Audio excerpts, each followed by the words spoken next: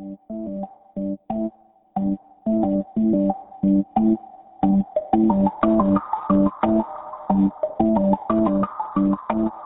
New Year and welcome to the So Wizards podcast. My name is Ben Becker. I am joined by the great Kevin Broom. Happy New Year, Kevin. I'm sorry, I was confused. The great Kevin Broom? Who's that? I'll see if I can go find him. Happy New Year, Ben. How you doing? Well, you know, this is a very esoteric and specific audience. So within the context of that audience, you are great. Let's just leave it at that. Let's leave it there. Speaking of things we want to leave behind, 2018 is over, and we are into 2019. We have a lot of Wizards goings on to discuss. It's been a fairly eventful few weeks, has it not? I'm not sure what you mean. What are we going to talk about? You were pressuring me to do this, and I'm like, what are we going to talk about? There was a failed trade that you may recall. Unfortunately for you, you were not on Twitter watching the failed trade unfold live. And we don't really have a lot to say on the failed trade that hasn't been said at this point. That would have, I guess, sent Kelly Oubre to Memphis and fell apart over a mistaken identity situation. But nonetheless, it was pretty embarrassing and stupid. Yeah. There's just no way to say that was anything other than embarrassing. Now, I will say I saw a few things. Ben Falk told a story on his site about a time when there was a mistaken identity, in a trade that they were working on. And so this is a kind of thing that it's not unusual for it to happen. I guess it's unusual, but it's not, it's not also not the norm. But it does happen. It's just that it doesn't happen quite so publicly, and it's usually not something where parties in the trade find out about it by reading Woj's tweets. Yeah, I talked to an NBA agent about this specifically, and their response was that it was incredibly embarrassing for the Wizards, and also that it was mostly going to blow over pretty soon. It's a product of social media. If this had been pre-social media, there may have been a newspaper story about it and maybe a quote, but there wouldn't have been this unbelievably dramatic, entertaining a few hours on Twitter where watching the trade blow up in real time. Yeah. It honestly, what it does is feed into a narrative that the Wizards front office doesn't know what they're doing, and the hope with a situation like the hope is that a situation like this would never happen because there are systems and procedures in place within an organization that would prevent it from ever happening, which obviously wasn't the case. And the subsequent hope is that after this all fell apart and the Wizards looked ridiculous, that there was a sit down amongst the brass and the staff, and someone said, okay, how are we going to make sure this doesn't happen again going forward? And, if I had to guess, that didn't happen, but who knows?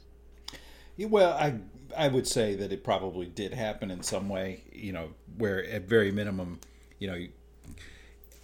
say this for the Wizards. I mean, their front office is not like necessarily the most competent, but they do have folks who work in the front office who are conscientious. And I'm thinking of one guy in particular, and I'm pretty sure that he would come out of something like that and say, okay, that is never going to happen again. We'll make sure that who at least say aloud the first and last name of every player that we're talking about trading, whenever we're finalizing the deal, so that we can be sure of who we're actually trading. So I think that's enough of they've been embarrassed enough that, like I say, they do have guys in the front office who are very conscientious, and they would at least make sure to take some steps to make sure that could never happen again. Well, okay, so as for the cost of the blown trade itself, they cost themselves a second round pick because the initial trade consisted of a second. More importantly, I think it sounds like they really damaged their relationship with Memphis, but again, who knows if that was just PR bluster. Memphis is actually a team that I thought that could be a good trade partner should the Wizards hopefully decide to flip Trevor Ariza if they continue to be the Wizards and not be a particularly good team, and so maybe you cross Memphis off that list. But as to the ultimate trade itself, it was a simplified, watered down version. They trade Austin Rivers, who was just terrible for the Wizards, and they traded Oubre and they got Ariza back. They improved seemingly most by getting Rivers out of their rotation. And they made a move that showed it's important for them to be better now, which is even weirder given the news of the past couple weeks. But tell the people all the things you hated about this trade. Well, how about everything? I mean, can't say everything. I mean, I like Trevor Ariza. I think everybody likes Trevor Ariza. I love Trevor Ariza. He's a good guy and he's a solid player.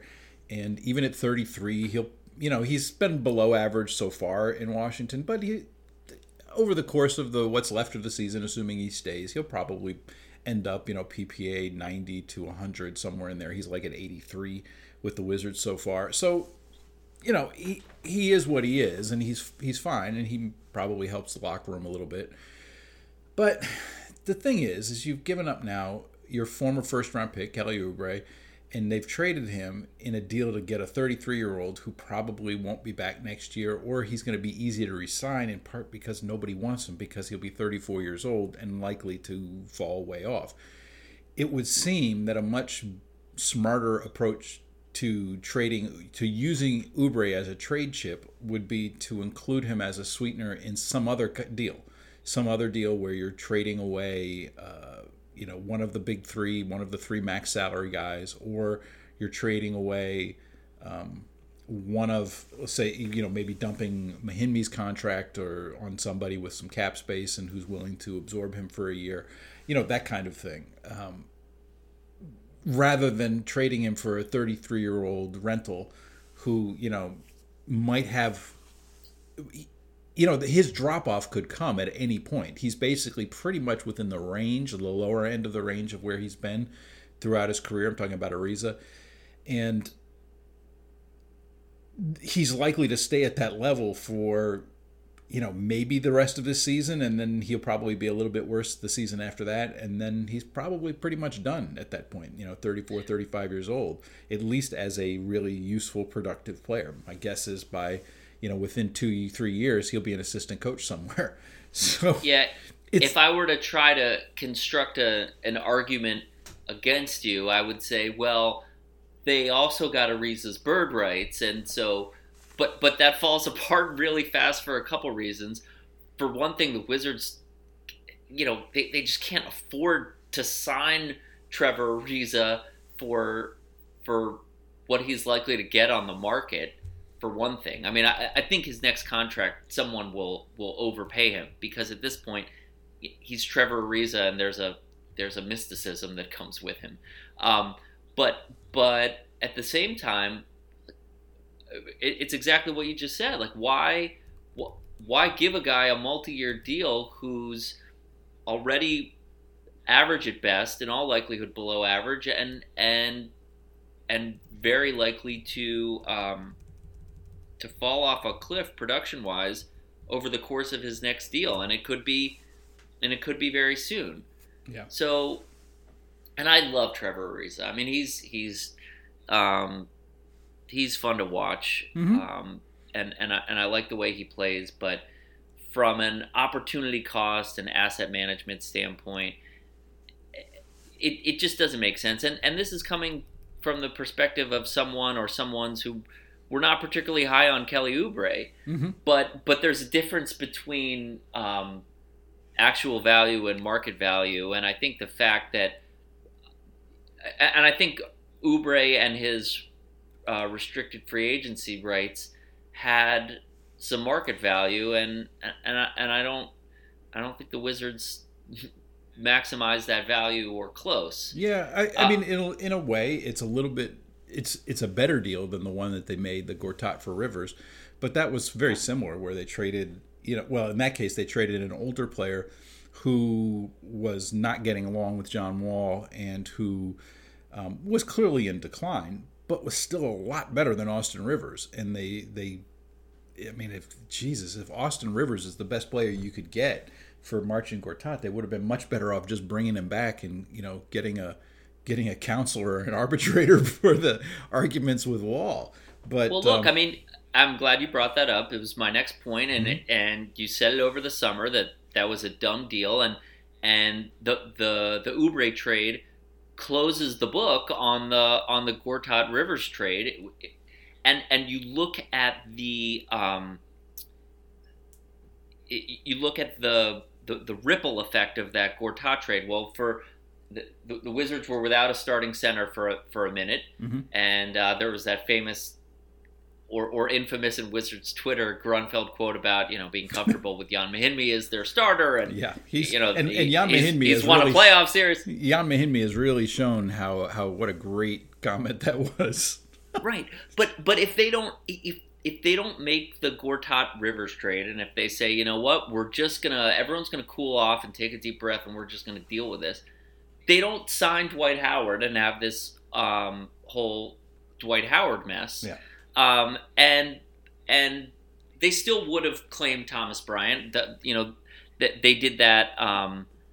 They did that independent of the Howard signing, and we'll talk about that a little later. But they wouldn't have used the mid-level.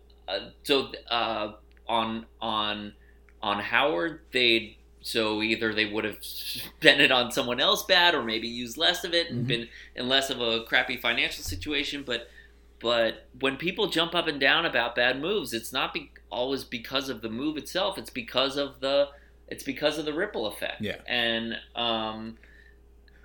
well, you want to talk ripple effect? I mean, Gortat, obviously, he's not been very good this season. He's in decline. He's older and all that kind of stuff. But with Gortat here, he probably doesn't get hurt, right? And so Thomas Bryant might still be languishing on the bench, not playing, because I could very well see Brooks going with Gortat and Morris as the backup center, and we would never know that Thomas Bryant can actually see. play. There's that. All right, so really, Ernie Grunfeld's playing chess. Yeah, this is like when the rest of it's that meme with the guy tapping on his temple, Yeah. like. Yeah, that's it. Ernie's like, this is 11 dimensional chess. Yeah, that's it. So yes, Ernie is playing chess, and it will be interesting to see how he plays the hand that he and the Wizards have been dealt with John Wall's injury. There's a lot to unpack with the injury. So Wall's out 6 to 8 months, which means he's obviously out for the year, but in all likelihood healthy for training camp. By the way, a parallel dawned on me. Didn't Gilbert Arenas sign his extension and then get hurt before it actually kicked in also? I don't remember. Yeah, I don't remember that. The details. That was a long time ago. And speaking of age-related decline, I don't remember. So yeah, it's, bottom line, not a great situation for the Wizards to have a major surgery and rehab for Wall as he's getting ready to start his 4-year supermax, whatever it is, $170 million contract. It would seem there was been a lot of Wall trade chatter. We've talked about it. It would seem super unlikely at this point that he's traded before playing again, because what organization in their right mind would trade for a player like that on a contract like that without getting some verification that he's healthy. Yeah, especially considering the way he was playing before, the lack of movement, etc., is that you've got to, if you're another team, you really have to make sure that that was because of the injury and not something else. And so, I feel a little bad because I've been pretty critical of Wall this year over his play and his lack of effort, and he's clearly been dealing with an injury. And at the same time, uh, I'm mystified at how Wall and the organization have both managed and, to a lesser extent, messaged uh, this injury that he's dealing with. If he hasn't been well enough to play, and it's keeping him from running and playing defense and all those things, he just shouldn't have been playing. And I guess I saw an interview with him. We basically got to that point. He just didn't think it was fair to him or teammates or whomever to play one game and rest two or whatever. But the whole thing feels clunky. I mean, I got to say that goes right along with, you and I have talked about this with other things with related to the Wizards, their messaging, their overall PR operation, how they tell stories, how they release information. A good example of this is the playoffs last year, where you had Brooks, saying some things about Otto Porter, for example, talking about, sort of maligning Porter's effort a little bit, and then when the real story there was that Porter was playing with a strained calf that turned out to be compartment syndrome the entire time, and they never went out there with that information to say, actually, what Porter tried to do was heroic. I mean, that's the way, if I was doing their PR, I would have presented that story. And they could have been doing the same thing with Wall, and that is to say, look, Wall's got this heel problem, and what he's doing is heroic. He wants this team to win. He's really committed, and he's trying to fight through it, and it's affecting his performance. And now we're going to take a look at getting it fixed, that sort of thing. That's the story they should be telling, and that they should be sort of peddling out there. And it's still not. It's just like, well, he's got this heel thing, and now he's going to get season-ending surgery, and it's just, I understand that, in the moment, you don't necessarily want to let on to the opposing teams the extent of the problem, but those opposing teams are watching game film, and they have statistical guys who are evaluating they see the numbers. That he's not moving. They can see, if Zach Lowe is seeing it and writing about it, he's a good observer, and that kind of thing, and he picks that up. He's seeing that other teams are seeing the same things. Their evaluations. All these teams are watching and studying and evaluating, and so they can see that there is something that's not right. And so, but at this point, they should absolutely be out there with, look, what Wall did was heroic. He was really trying to help and lead the team, and it wasn't working. His body is letting him down. Now, and that's the PR part of it. There's the whole basketball side of it, which we will get to, but that's the PR side of it. Well, part of the basketball side of it is looking back a little bit, because in all of the excitement when Wall stood up on the proverbial scorer's table and said, I want to be in DC and I don't want to be a free agent, and oh, by the way, there's this little supermax contract on the table and we discussed it. You were the one who, I wouldn't say sounded the alarm a little bit, but who pumped the brakes, at least, in terms of what it was that the Wizards were likely getting. And it's all basically come to fruition. Particularly, Wall it's known that Wall's been dealing with leg issues, a variety of leg issues, since he's come into the league. He's got arthritic knees and all this stuff is connected. So now it's this heel issue, and they committed the maximum amount of resources that they possibly could to him, knowing that he was dealing with this stuff. And you said that this is likely to show up and and bite him a little bit. And here we are before the contract is even started, and that's and the Wizards are in some trouble as it relates to John Wall. Is that fair to say? Yeah, I went back and listened to the podcast, the season preview podcast we did from 2017. So this is October 2017, and folks, it's still out there, so you can go and listen. And I went back and listened to that, and then I looked at some of the analysis that I did at the time, and this is also something that I wrote about last May on Bullets Forever. So, but at any rate, what I found was that players like Wall tended to peak at about age 26, and that by 28, 29, certainly by 30, they were in pretty significant decline. And can I stop you for a second and ask what you mean by players like Wall? So this is basically how I do my projections every season, for the team, and to forecast the record and all that kind of stuff.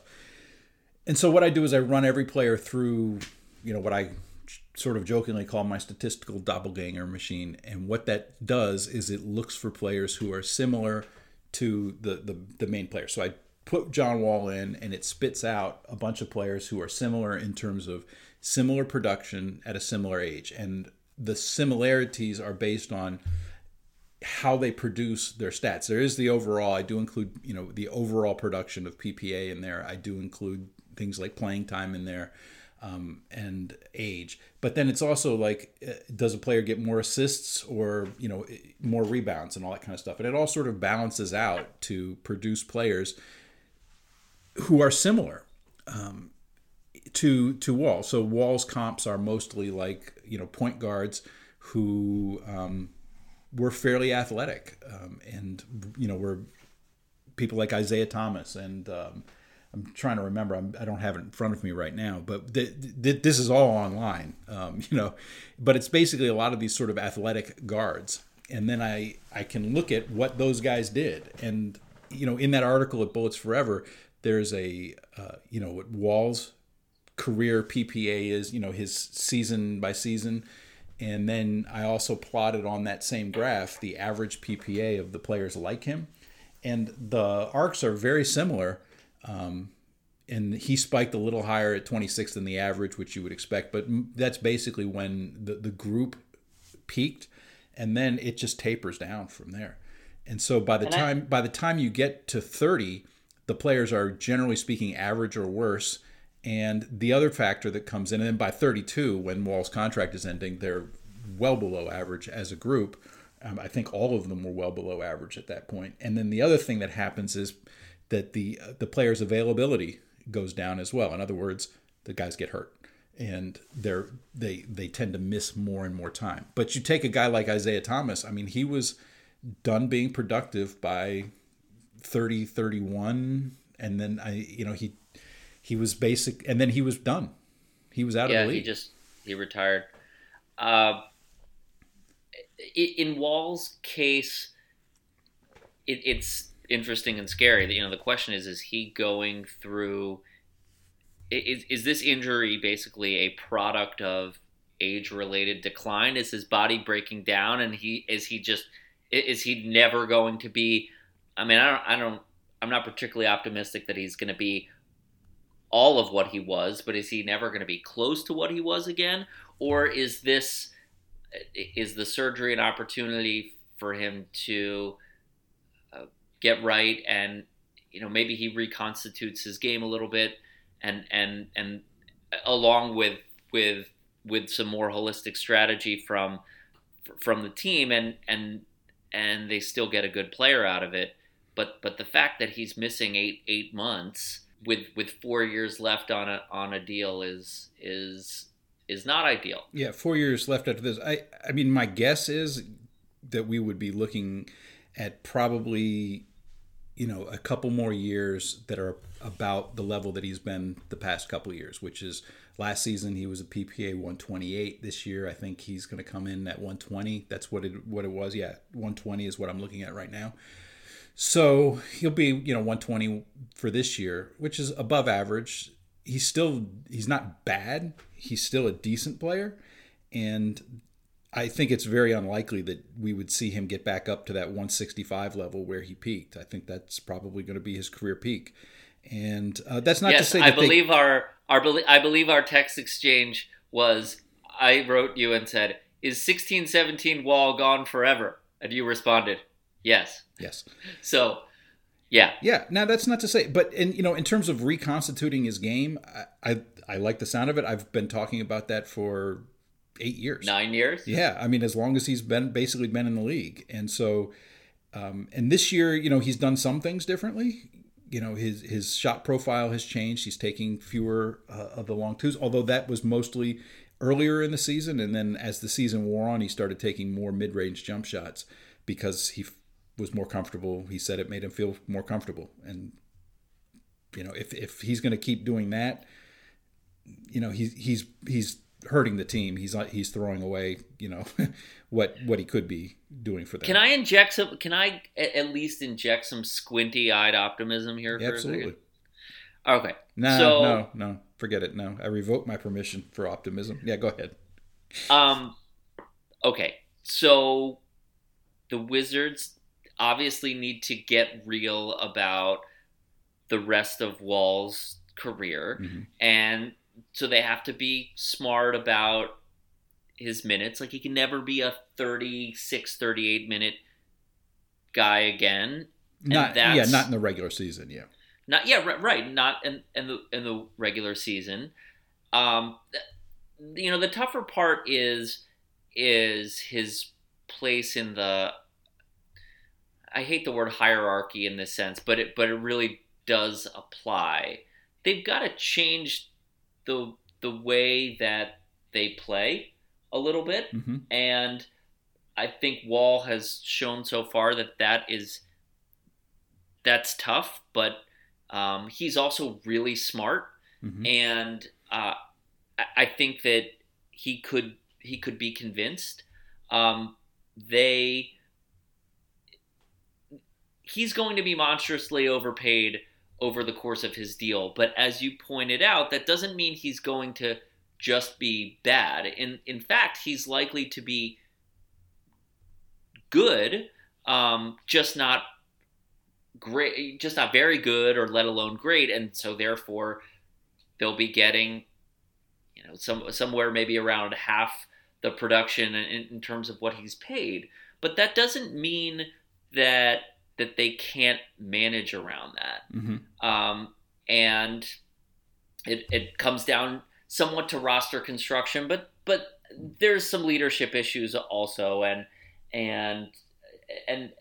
there's definitely got to be buy-in from Wall. But I do think that you can show him a path forward where he's successful and the team is successful, and he's not using 30% of the possessions while he's on the floor. I don't know exactly what that is, but I do think it's possible. And given the fact that he's not going anywhere anytime soon via trade, I don't think that just because he's not going to play until next year means that the Wizards are doomed for the next 4 years. They may be doomed for other reasons, but they don't have to be. This is not a franchise death sentence. That's my point. Right. I think that they're. How can I say this? The relatively doomed in the sense that they're not. I don't think that they can compete for a championship with this group. Maybe if they get really lucky in the lottery or something like that, they bring in a guy who can transform their fortunes and all that kind of stuff. That's certainly possible, but. Barring some stroke of luck, they don't have with this group the talent sufficient to do that. But like you said, assuming that Wall stays with the team, and I think that that's very likely at this point for the remainder of his contract. There are things that they can do to help him to maximize what he does well in a way that can really help the team and help the team grow and be as good as they can be. And it could be a really entertaining group that annually scares the hell out of somebody that's good in the playoffs and before bowing out in the playoffs. And you can have fun with that and maybe even make some money. They're going to have to be super efficient and really good at identifying bargains, because Wall is going to cost a ton of resources, and they're not going to have many to go after other top players. So they're going to have to figure out how to do this by getting real bargains over and over and over again throughout that 4 years.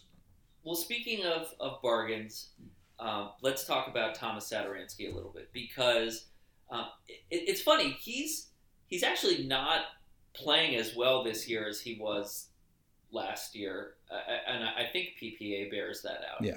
But excuse me, he's getting recognition from Brooks, for one. From Scott Brooks. I don't want to mistake anyone thinking I was talking about Dylan Brooks.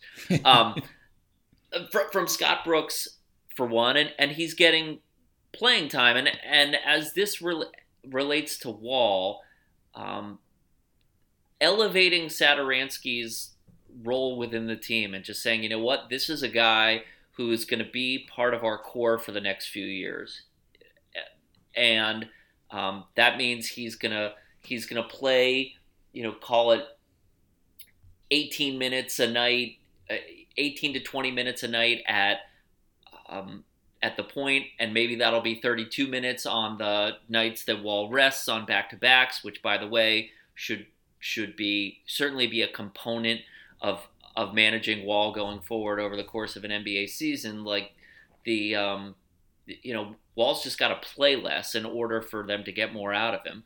But so Satoransky should be elevated, and part of the opportunity in that is, to come over here, he was willing to sign what I thought at the time was a below market contract. Mm-hmm. And he's headed into restricted free agency, and I think there's a conversation to be had with him and his people. Say, look, you're a critical part of our team for the next few years. You're in your prime. Come be a part of it. And I don't think, even with all the money that's out there this summer, I don't think someone's paying Satoransky the mid-level. I could be wrong about that. So you had shot me some salary formula numbers on him, mm-hmm. saying that suggested that he was worth in the $9 million range next season. Yeah, something. I don't think he gets on the market anywhere close to that. And so if I can sign him for 3 years at $15 million, or 4 years at 19 or whatever it is, I think that's an opportunity to create some value, if you will. He's not great, but he's good, and and I feel like the team is at its best when he's part of their DNA. Because the things he does, like making the extra pass and the way he moves the ball and cuts and all that stuff, they are their best when he's empowered. Yeah, I concur with most of that. I'd be interested to see what the market is. I don't think the market will be really high for him, because he does things that are not typically the things that teams want to pay for, meaning he's fairly low usage, and he just, like you said, he moves the ball. He just makes a bunch of good plays, and teams really don't pay for that. They want to pay for the guys who can create shots and that sort of thing. So Satoransky could be a guy that they are able to bring in. I also think he's somebody he's good, he's not great, and he's not going to be great, but I also don't think he's going to be a disaster. So meaning I think he'll be reliably good for the next 3-4 years. And maybe he starts to decline past 30 or something like that, but he should still be an adequate player, at least a rotation player for the next 3 to 4 years. And so they're pretty safe, I think, signing him, barring, of course, he gets injured. And that's a risk with every player. So that's a risk with everyone. And with him, there's not a lot of downside with him. If you give him $5-6 million a year even, and maybe he doesn't get that. And by the way, if over the course of the second half of this season, he he blossoms, and I do think that one of the things that at times holds him back is he's maybe just not aggressive enough, and when he's at his best, he is a more aggressive version of himself. Put it that way. Mm-hmm. If you sign him and it turns out that he's a lot better than what he's making, then all of a sudden he becomes a trade asset. Right. And someone wants him, and maybe he turns into a pick or a young player that you want, or he's part of a package or something down the road. It's the asset management piece that the Wizards front office has been sort of somewhat weak on in the past. But this is a guy who's pretty good. Let's keep him here, and he's not someone who you get the sense is, he needs to be the man and wants to go somewhere where he can start, or he's trying to make as much money as possible. Time will clearly tell on that, but I'm all in on trying to keep Satoransky here for his next contract. Yeah, I'm certainly open to that. I think they should also be open to the possibility of trading him, because I do think that there are teams that will be in the playoff hunt who could use and potentially be interested in a guy like Satoransky to round out their rotation, because he's an ideal third guard, and he can even play some small forward, as we saw, and he fits in a lot of different lineups because of his skill set and just the way that he plays. He can fit with I could see him fitting with basically everybody in the league. Yeah. And so if you can get a first round pick or something and get off of a bad deal, say, or if you can just get off of a bad deal, say they could get rid of Mahinmi in exchange for, dealing Satoransky, at the cost of trading Satoransky, I think you do it. And oh, then yeah. you know what I'm saying. So I would say you've got to be open to trading him, but assuming that he doesn't get traded, bringing him back at a modest price would be a great move for the Wizards to make. Yeah, I think I'm fine with that. He's not someone who I'm looking to trade. I understand your piece is sort of like they should be open to trading anyone on the roster, yes. And I am generally open to that. But given the fact that he's about to hit restricted free agency, I do think there is an opportunity to take advantage of that restricted free agency and lock him into a below market contract, and then you might get a better return on trading him in a year or 2 years. But yes, if the right trade came along for him right now, I'd pull the trigger. I mean, like if Sacramento, for example, if they decided, hey, you know what, let's make a run this year and see, round out a spot in our rotation, and they're willing to take on Mahinmi, and they want Satoransky. I mean, do it. Just right. Well, and actually, that's a good point, because Sacramento is actually they're almost an ideal trade partner for Ariza.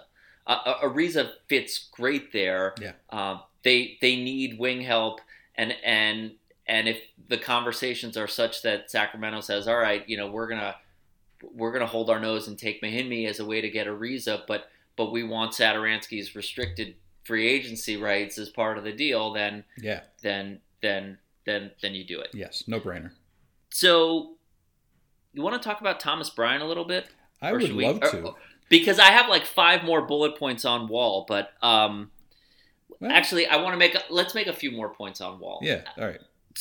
So, it seems like there was a breakdown in the sequencing of the Oubre trade and Wall having season-ending surgery a couple weeks later. Like, how do you make a win-now move knowing that Wall is dealing with these major health issues, and then period? Knowing that Wall might be on the precipice of not playing anymore. How do you give up a future asset in order to win now? That's just that's so weird. My guess is that they didn't know the extent of Wall's heel problem. And so when they made that deal, they were thinking that Wall would be there, and they were trying to salvage. I think that, but why? They were. I don't know. Like, shouldn't they know? Well, but shouldn't they know? Like, I understand they can't know stuff that he's not willing to communicate with them. But isn't part of the the the mark of a healthy organization that if you have a general to specific sense of what your guys are dealing with physically. It's just the fact that I would just make a couple points. One, this is the same franchise that let Gilbert go out there. Gilbert Arenas returned to the court when he had like like muscles in his leg that were atrophied. This is a team that let Otto Porter play in the playoffs last season with compartment syndrome in his leg, which could have cost him his lower leg. By the way, that's like the least reported thing out there. I would highly encourage people to Google compartment syndrome and just see how serious the condition that Porter was dealing with is, because somehow you've got even smart guys like Zach Lowe saying that Porter's he said SOFT on his on the last podcast of his, that really pissed me off, because I just don't think people know how serious this situation was.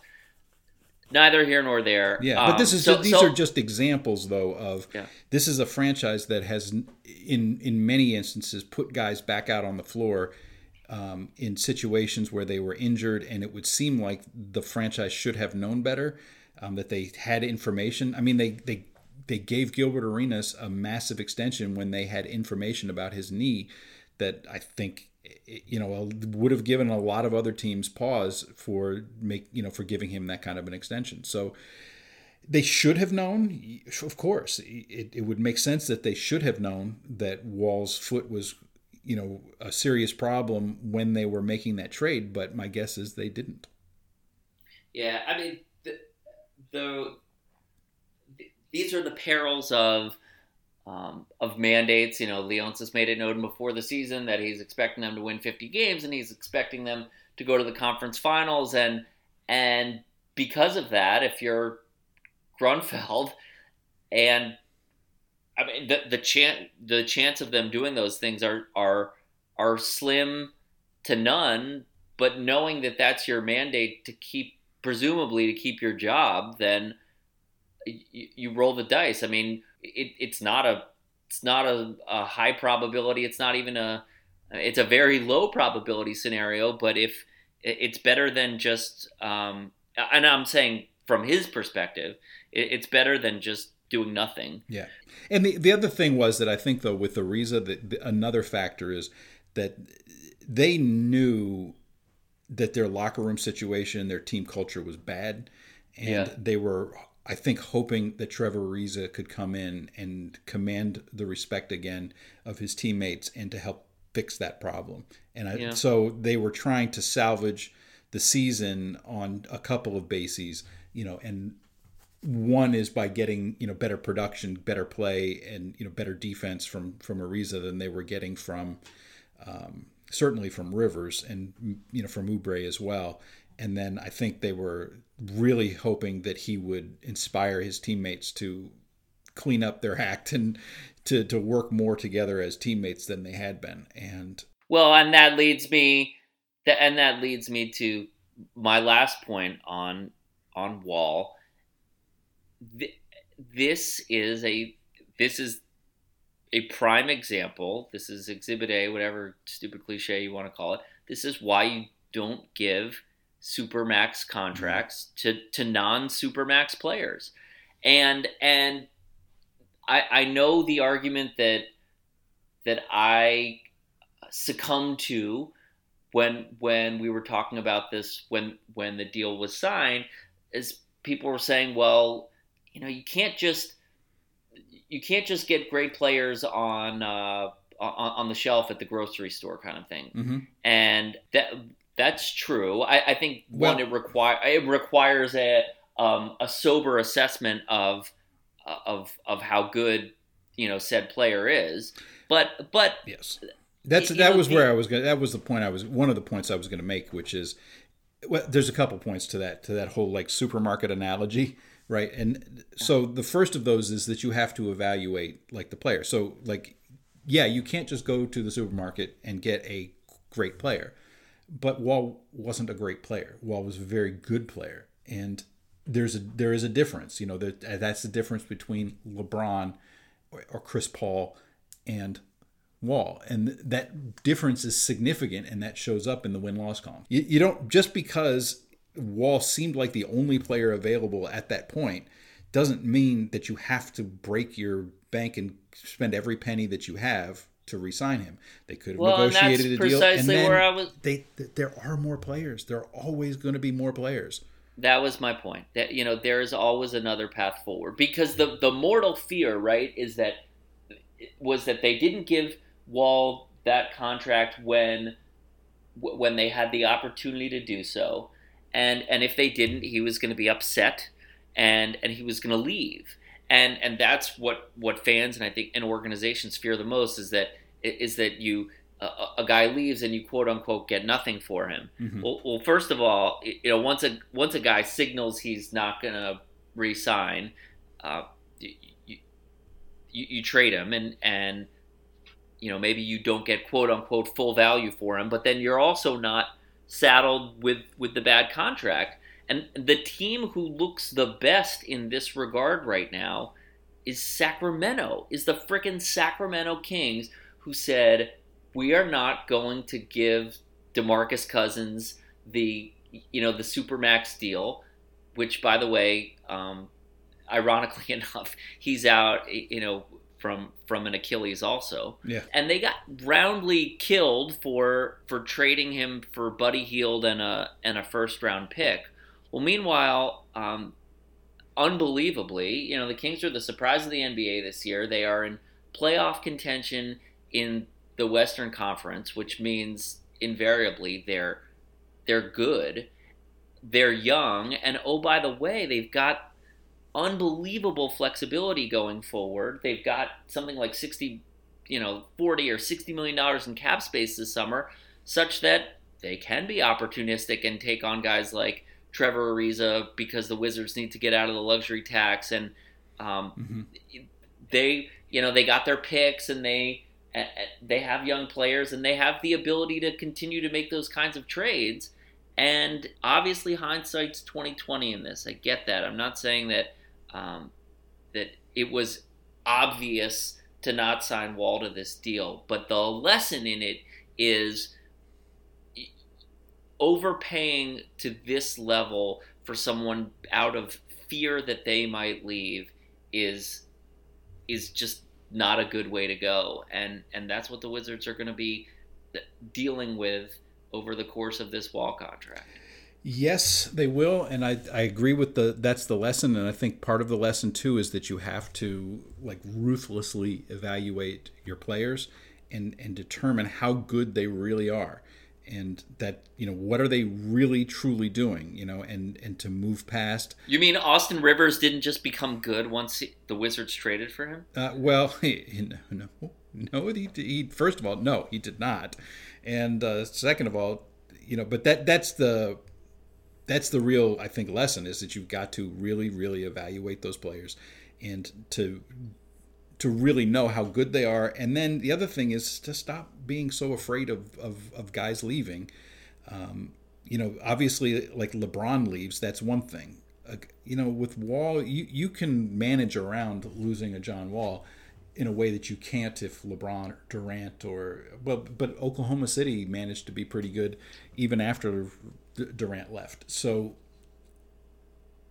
the point is that you've got to be really careful about entering into those massive deals, because you could end up getting stuck with something like what the Wizards have, where they're going to be paying double what the production is worth at least.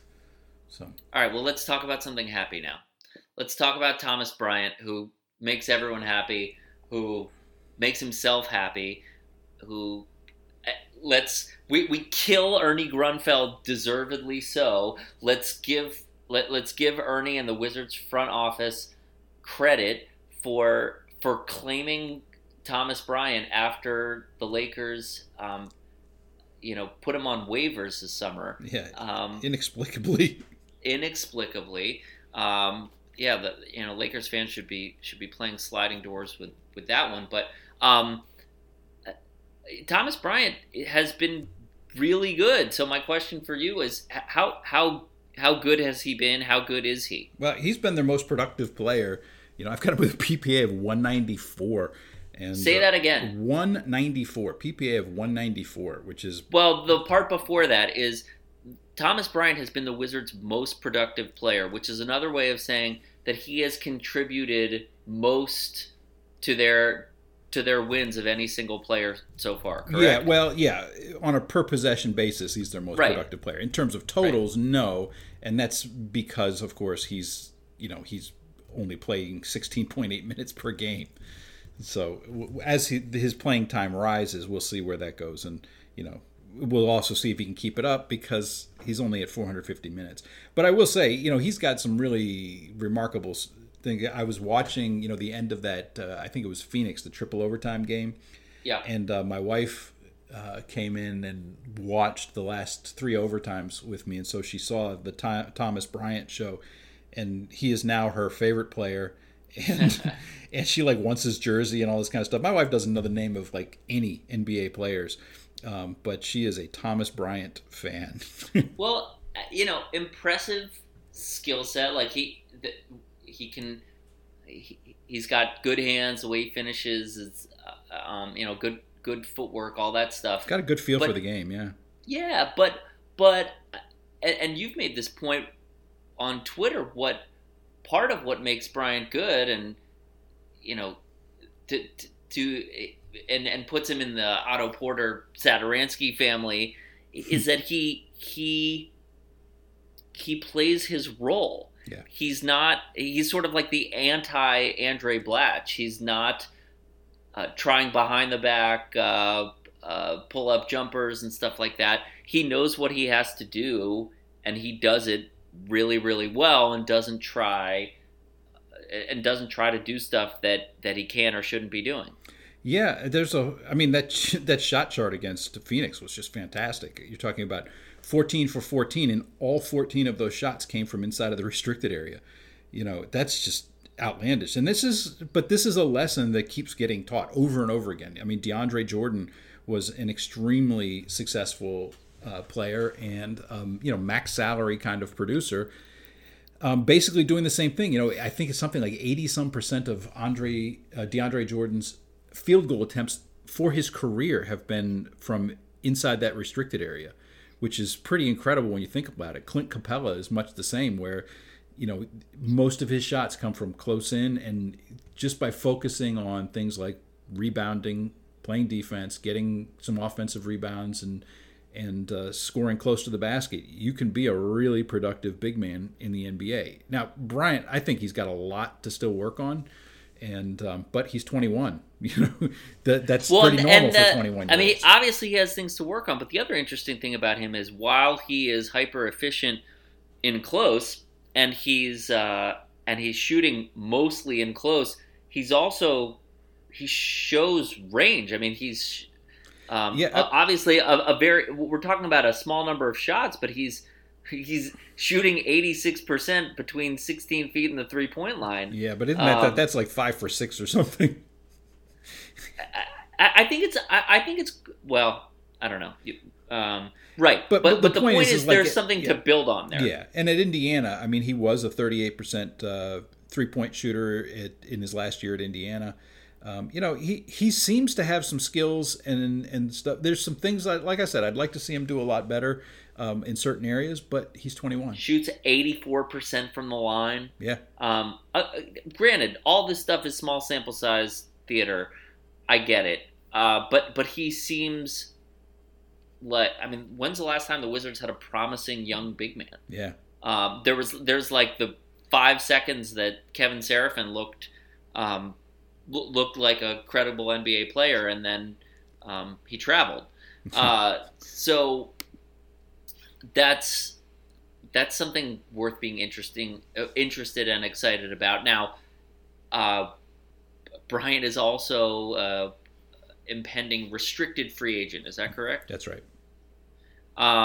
And so the Wizards are over the luxury tax, and they've got a bloated payroll and all this stuff. So what type of contract can the Wizards sign him to? Well, they do have his early bird rights because they claimed him off waivers. And if they'd let him clear waivers, they wouldn't, but they have early bird rights.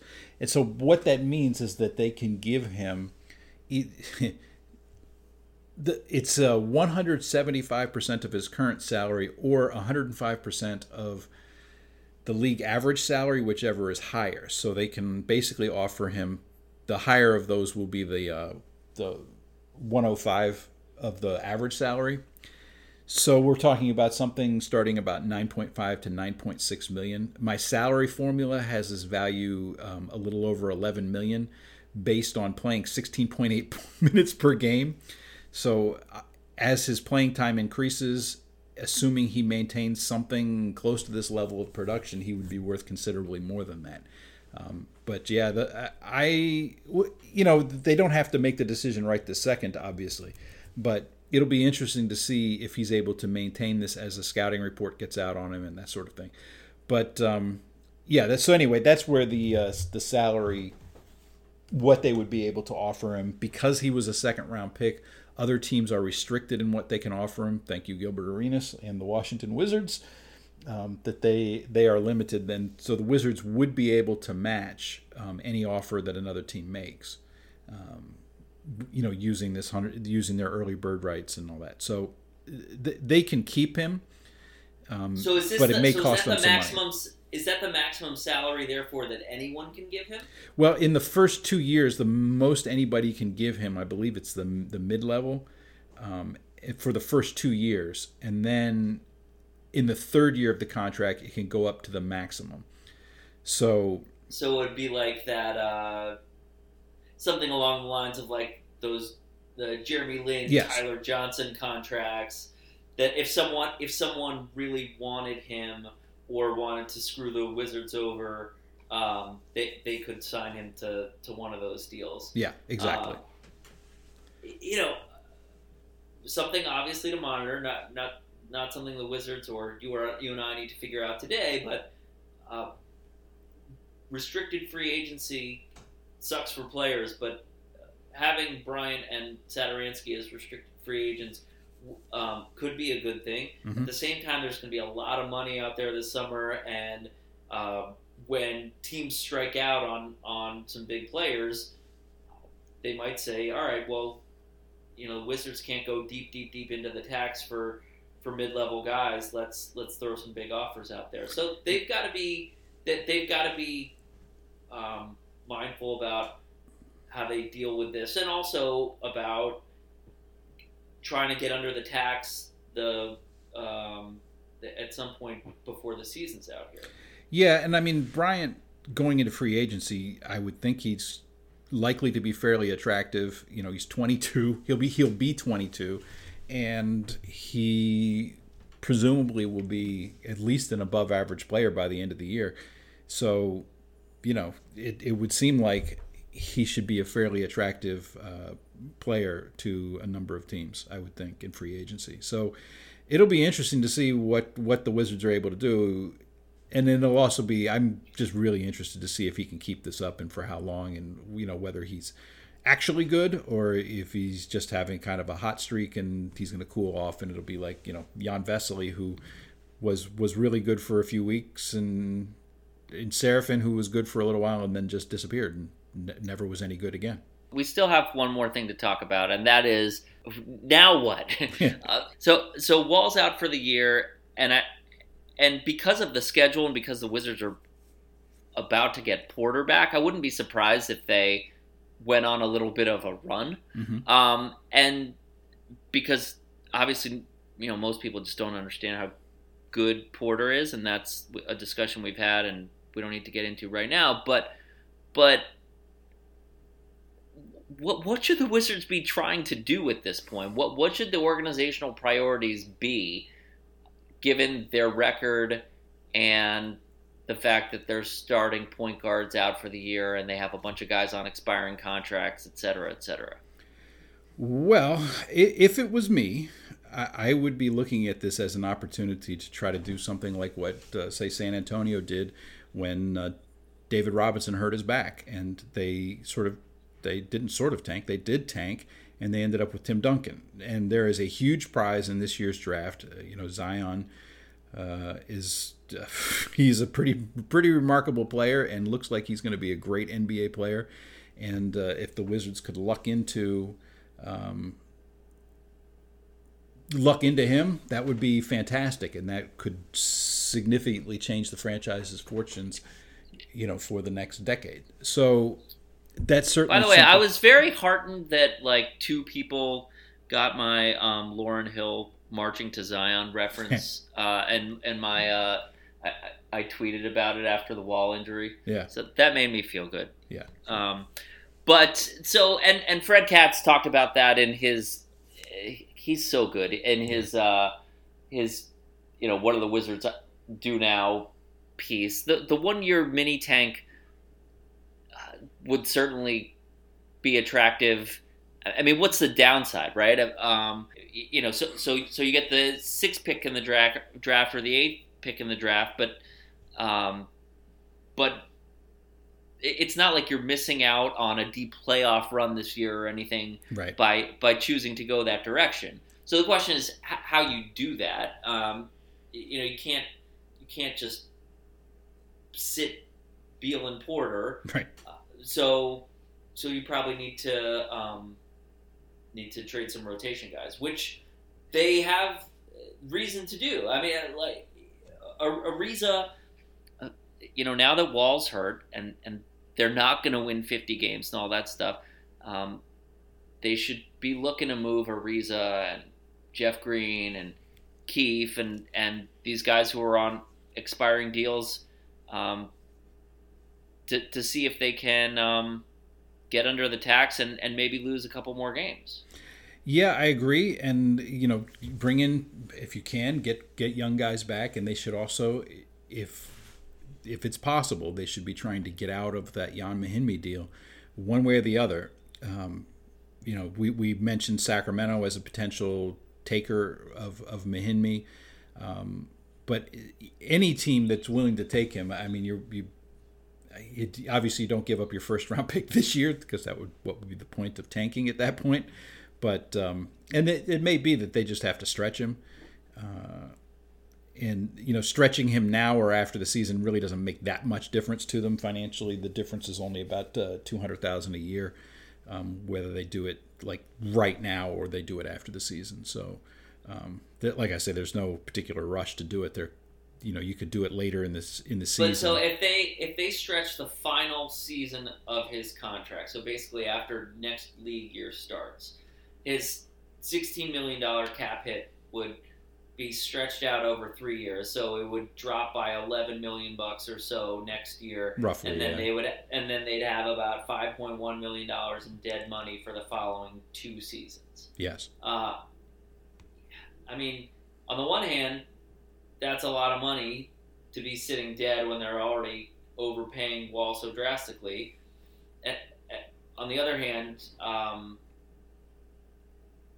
I mean, they got to get out of $16 million for Jan Mahinmi next year, especially if they needed to keep a 22-year-old center and John Wall's backup.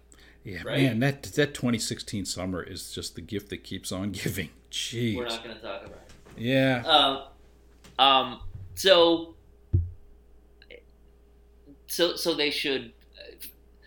First and foremost, they should trade Ariza, but I think, well, not trade Ariza. First and foremost, they should be looking for deals that do some combination of save them money this year to get them under the luxury tax. Yes.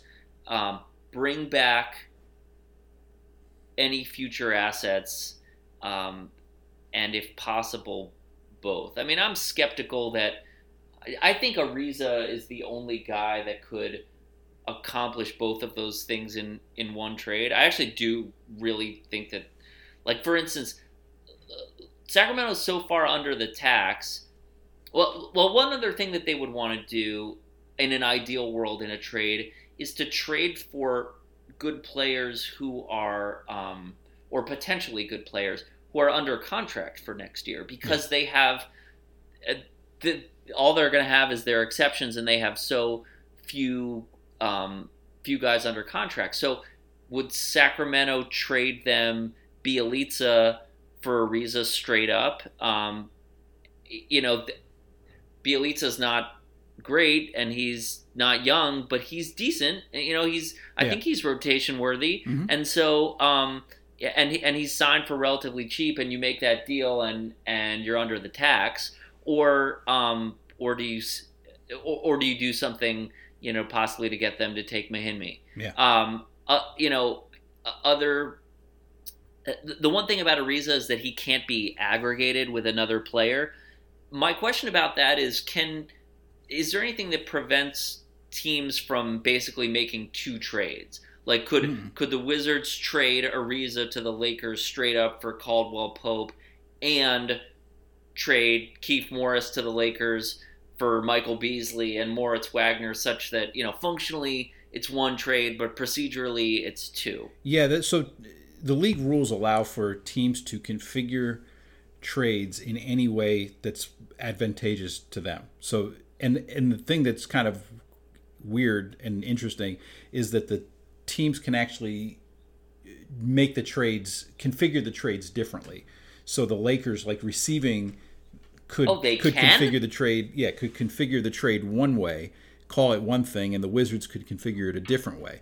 And that's why, So basically, the answer to your question this is why yes. I talked to you. Yeah. I would have had no idea. I thought that trades, they had to be one thing. So I wrote down a bunch of potential Ariza deals. So the Lakers make sense, and they were reported to have wanted him. So if they wonder just on the Lakers thing, if part of making the deal to get Ariza, there was sort of a handshake agreement to not trade him to the Lakers, because I know that the Phoenix ownership and front office got a raft of criticism for waiving Chandler and having him just go straight to the Lakers. So well, and so that's God forbid the Wizards not be able to make trades with Phoenix anymore. That's like that accounts for probably a third of their roster over the last few years. But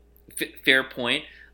Portland is someone worth looking at because I think they could make a trade around Mo Harkless, who is decent, but but Portland doesn't seem to think so. They don't play him, and so the Wizards could make a deal. They could get back Harkless, who's still relatively young. I think he's like 25. And Portland's got their own financial issues, so they would get off Harkless's deal for next year. And I think they would think that Ariza upgrades them for a potential playoff run. I know the Knicks want to clear cap space. So maybe you look at something around Courtney Lee because he's signed for next year. I think a Utah deal could make sense. Maybe the Pelicans do something desperate and stupid. I don't think there's a shortage of teams who... the way you said there's no shortage of teams who would have interest in Satoransky. I think there's at least a half dozen teams who would be interested in giving up something of value for Ariza. And if I'm running the Wizards, I'm trying to figure out what that very best package is. Yeah, and I think... Again, if the Wizards could find a way to offload Mahinmi in that part of that, it's worth giving up some extra value to do that, even if it's at the cost of like a Satoransky, just to create additional flexibility. You can get guys who can be solid rotation players, but it's harder to do when you have $16 million or 15.5, whatever it is whatever Mahimi's number is just a waste of money. I'm very skeptical, just to be clear. I'm very skeptical that they can find a taker for Mahinmi, because if you're Sacramento and if you've been this patient and you've got all this cap space, just why? Right. Just why? Absolutely. And on that cheery note, Kevin, I think we should vault ourselves into 2019 with great joy and enthusiasm. That's a great response. Yeah, sure. Let's do that. Let's do that. Do you have anything that you're working on, or anything that you want to plug, or should people just follow you on Twitter? Yeah, just follow me on Twitter. At Broom_Kevin. They can follow me on Twitter, and they can follow our Twitter podcast. I mean, our podcast account too, which is @so_wizards. And we don't tweet much from that, just when we have a new episode. Yeah. So I have a couple things. First of all, please check out all the good stuff that's going on Bullets Forever. They're very nice, and they blast out our pod. The other thing is, so a lot of my Wizards Twitter friends are old like me, or like us, I should say, yeah. and are into old school hip hop. And there is a new podcast that a friend of mine has just come out with. It's an autobiography that it's an audiobook that's being released in podcast form called "Why You'll Never Be a Rapper." And I really want people to check it out. The first episode, it's like a 10-minute teaser's out. It's really interesting. I know some of the stories that are going to come out in this podcast, and it's incredible. So if you have 10 minutes to spare, give it a listen. It's on Apple Podcasts and SoundCloud and some other places. Why You'll Never Be a Rapper. So yeah, check us out on Twitter. Go Bullets Forever. Go Wizards. So Wizards. Talk to you later.